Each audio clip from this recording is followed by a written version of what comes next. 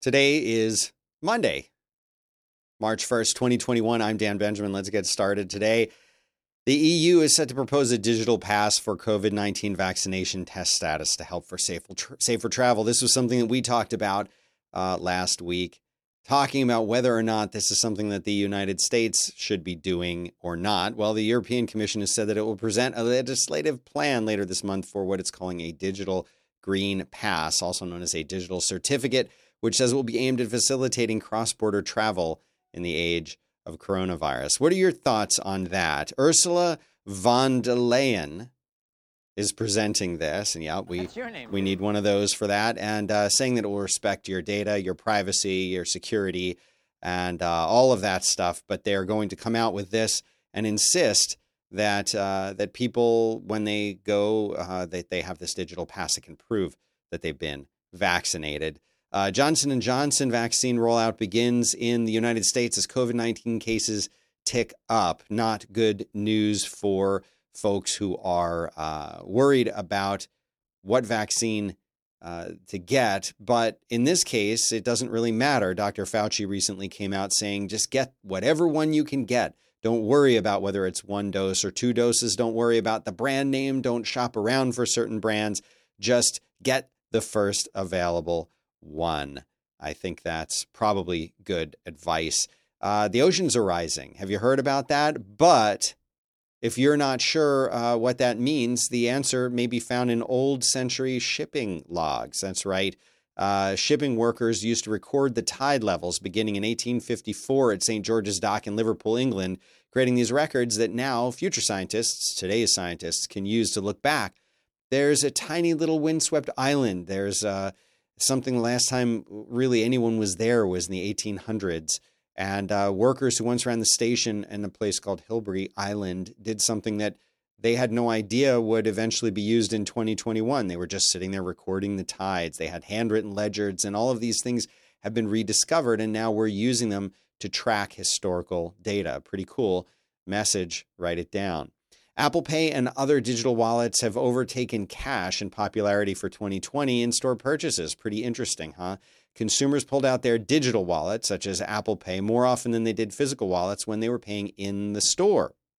This is according to a new FIS study, which is linked in the show notes for danbenjamin.live. Go there, pick the latest episode, and you will see the show notes there. For the first time in history, payments using mobile digital wallets overtook cash payments for in-store purchases on a global basis. According to the study, cash usage dropped 10% in 2020 to account for only 1/5 of all face-to-face payments worldwide. In Canada, UK, France, Norway, Sweden, and Australia, use of cash for in-store payments fell by more than half.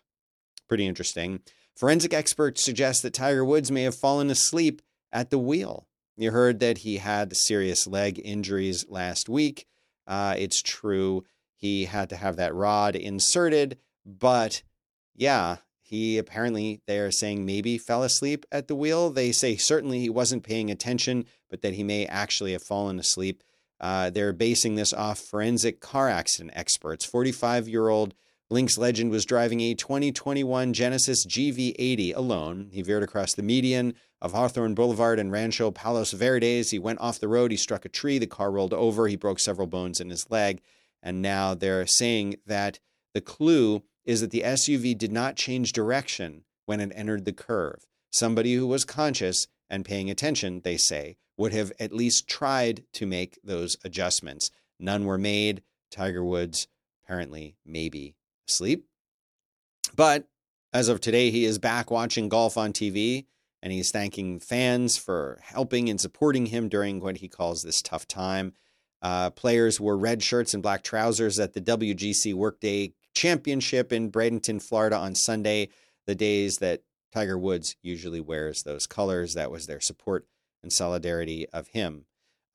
Interesting to note in entertainment news, Tom Holland's Spider-Man contract ends after No Way Home, and he says he doesn't know what the future holds, and this might be the last movie that he's in. I doubt that, but they like to say this kind of thing to generate buzz around, so, oh, he could be up. But here's what he said, quote, "We haven't got long filming now, and it's quite sad because this is the end of my contract after this film is up. I really don't know what the future holds, so I'm just savoring every moment as it could potentially be the last.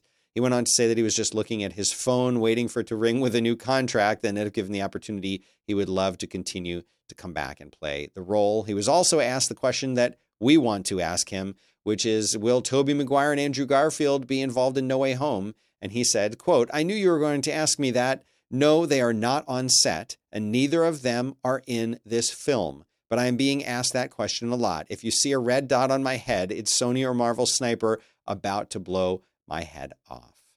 Okay, so that's the bummer news if it's true. I hope it's wrong. I hope he has to say that.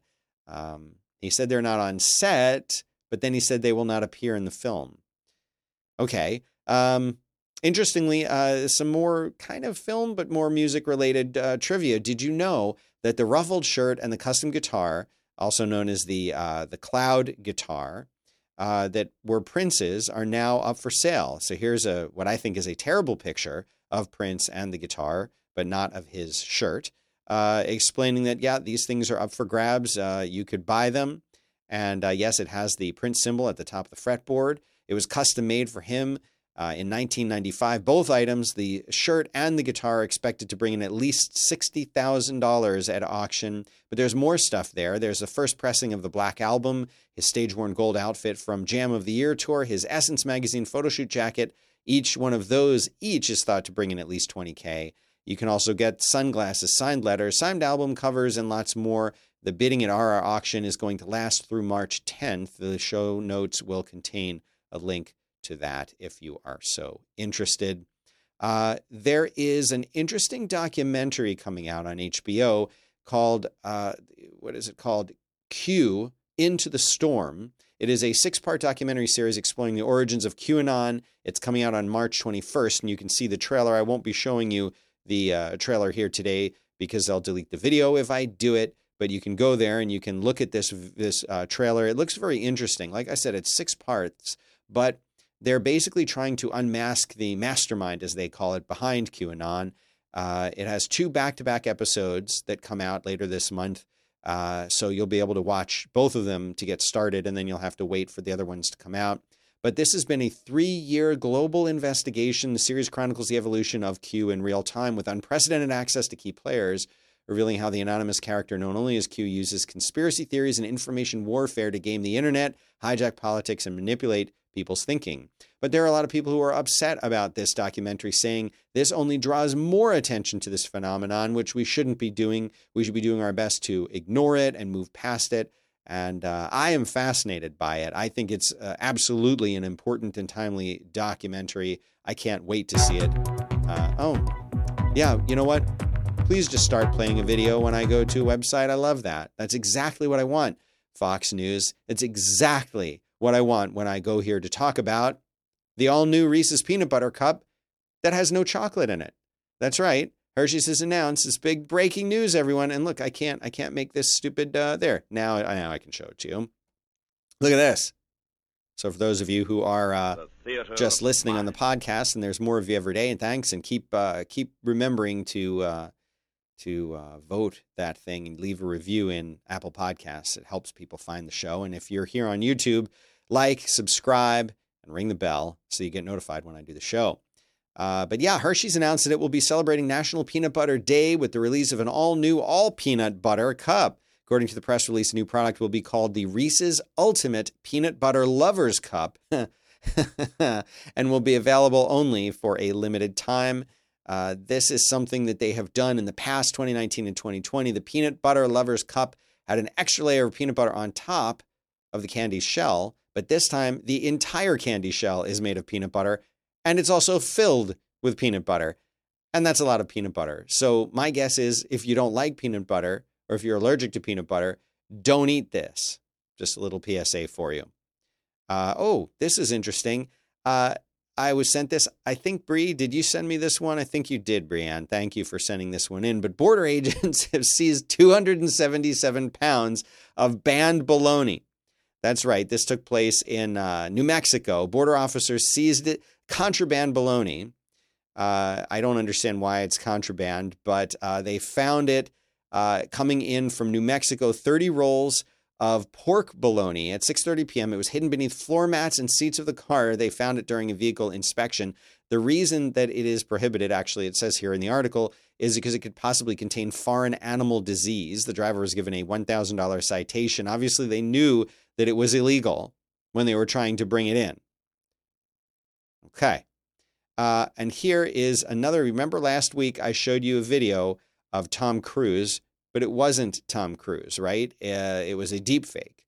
Well, there are more of them, and I need to show you this one because they are really good, friends. They are really good. Watch this thing. That's why. Oh. It's, it's a little embarrassing, you know. It reminds me, it was once in Russia, I ran into Gorbachev. He said, you know, Mr. Movie Star, are you nervous?